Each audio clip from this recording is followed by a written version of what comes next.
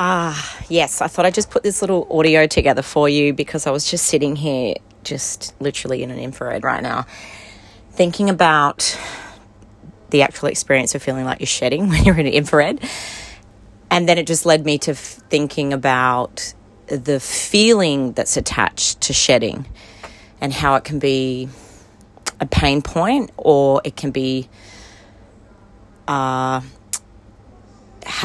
great, loving experience, or it can be a pain point. But the catharticness that comes from both components of that experience that you have, and I guess what you attach to shedding, because we can all have those sort of trauma responses or programmed frameworks that sort of sit around when something has to shed and leave us, whether it's been purposefully done from our side or it's actually being done from, an outside external kind of aspect. So I was just sort of pondering about those two pathways and how those experiences can correlate together into the same, but when you're sitting in it, it can feel completely polarity and opposites.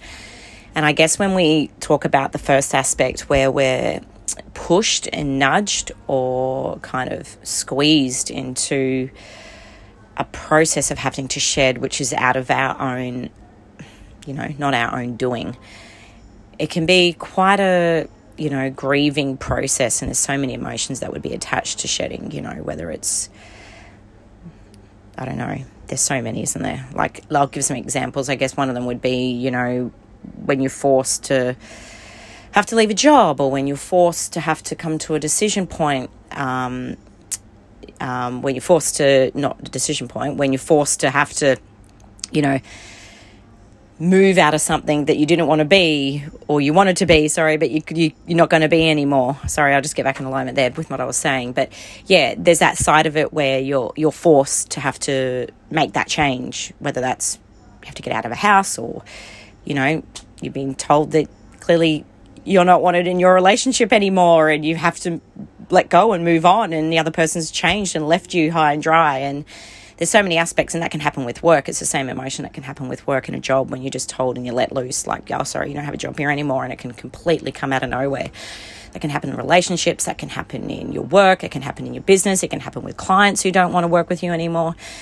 There's so many aspects, and there's also parts as well that I've experienced where, your kids are like, no, I'm out of here. Like, they have rebellious moments, or moments where they're clearly definedly not being rebellious, but they just don't really want a part of living with you anymore, or, cutting apron ties. So there's so much of that part that's not purposefully and intentionally done to shed. And then there's the other side where you come to this moment where you need to let go and release, and it can be so intensely traumatizing feeling, sad. It's a knowingness that you need to do it, and you wrestle with it, and it hurts, and you're grieving in it as well, but a different grieving. When if you were on the other side, the example I gave before, it's a different grieving. And I think the cathartic experience out of the first example I gave doesn't really come until later on.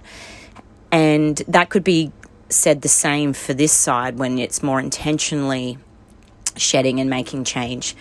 But I feel like there's a bit more of a catharticness that's weaved in it, because there's a knowingness that you need to, up-level or change in your business, or get rid of your business, or, remove yourself from a relationship, or let go of behaviors and ways or values that you've had, or things that you've been attached to, groups and friends and ideologies and programmed thinking, that you just come to this point that it doesn't serve you anymore. You need to shed it and let go of it. And you don't know what you're going to put back in there or what you're going to fill it with. So I just thought there's so much of that, and I think sometimes we can get really bound up, and I know I have so many times in my life where I probably sat in both sides, perfectly sat in both sides, so many times in my life where I've been squeezed and nudged, by the universe and God not to be where you need to be anymore, and I'm pulling the rug or I'm cutting the cord and you didn't even know about it, but boom, here it is. It's right in your face right now.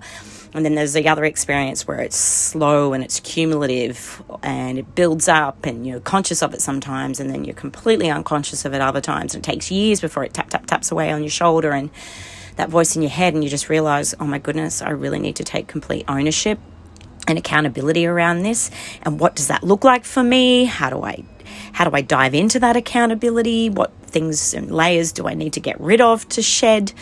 And then attaching yourself to rebuilding and forming layers and values that are going to take you to the next space and level that you know you deserve to be.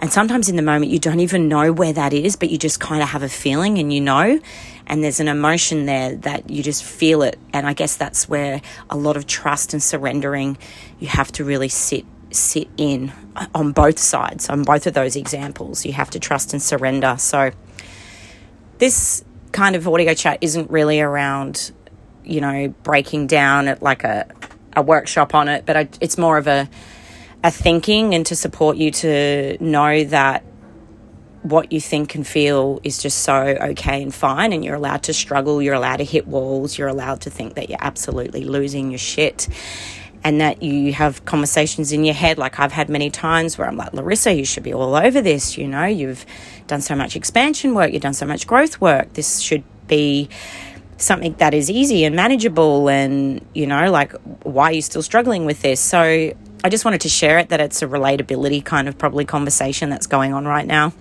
And a component of all of it is that it's all okay. It is what it is. And I always say something which, let me tell you, it is so freaking hard to anchor into at times, but everything is always perfect. And we get so programmed to perfect only being we're at peace and we're at happiness, everything's joyful and it's great and everything's just humming along perfectly.